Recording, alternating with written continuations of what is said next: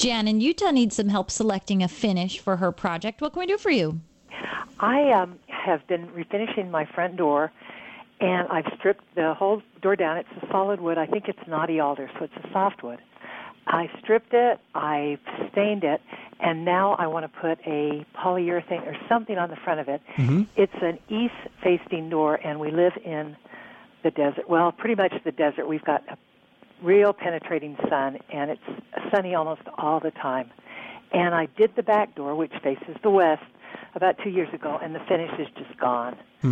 Yeah, you need something that's got really good UV protection. I would recommend a marine varnish. Have you thought about that? I haven't. Now, will that leave a yellow does it turn yellow? Not as much as it used to. The marine varnish is a really durable product, and it's something that's specifically designed to give you a very high level of protective coating from ultraviolet radiation.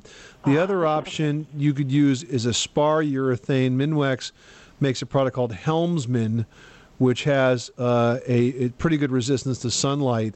But I think if I wanted to be really, really cautious, I'd probably go with a marine varnish. Oh, that's such good advice. Well, I have tried the spar varnish, and I was wondering whether it matters if it's the water-based or the oil-based.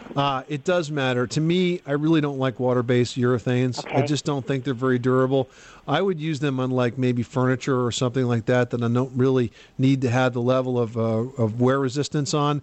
But anything that's going to really take a beating, I always use the oil-based urethanes. Oh, that is such good news. Okay, so marine varnish, where do I get it? Oh, any hardware store or home center or, marine supply house, anything like that.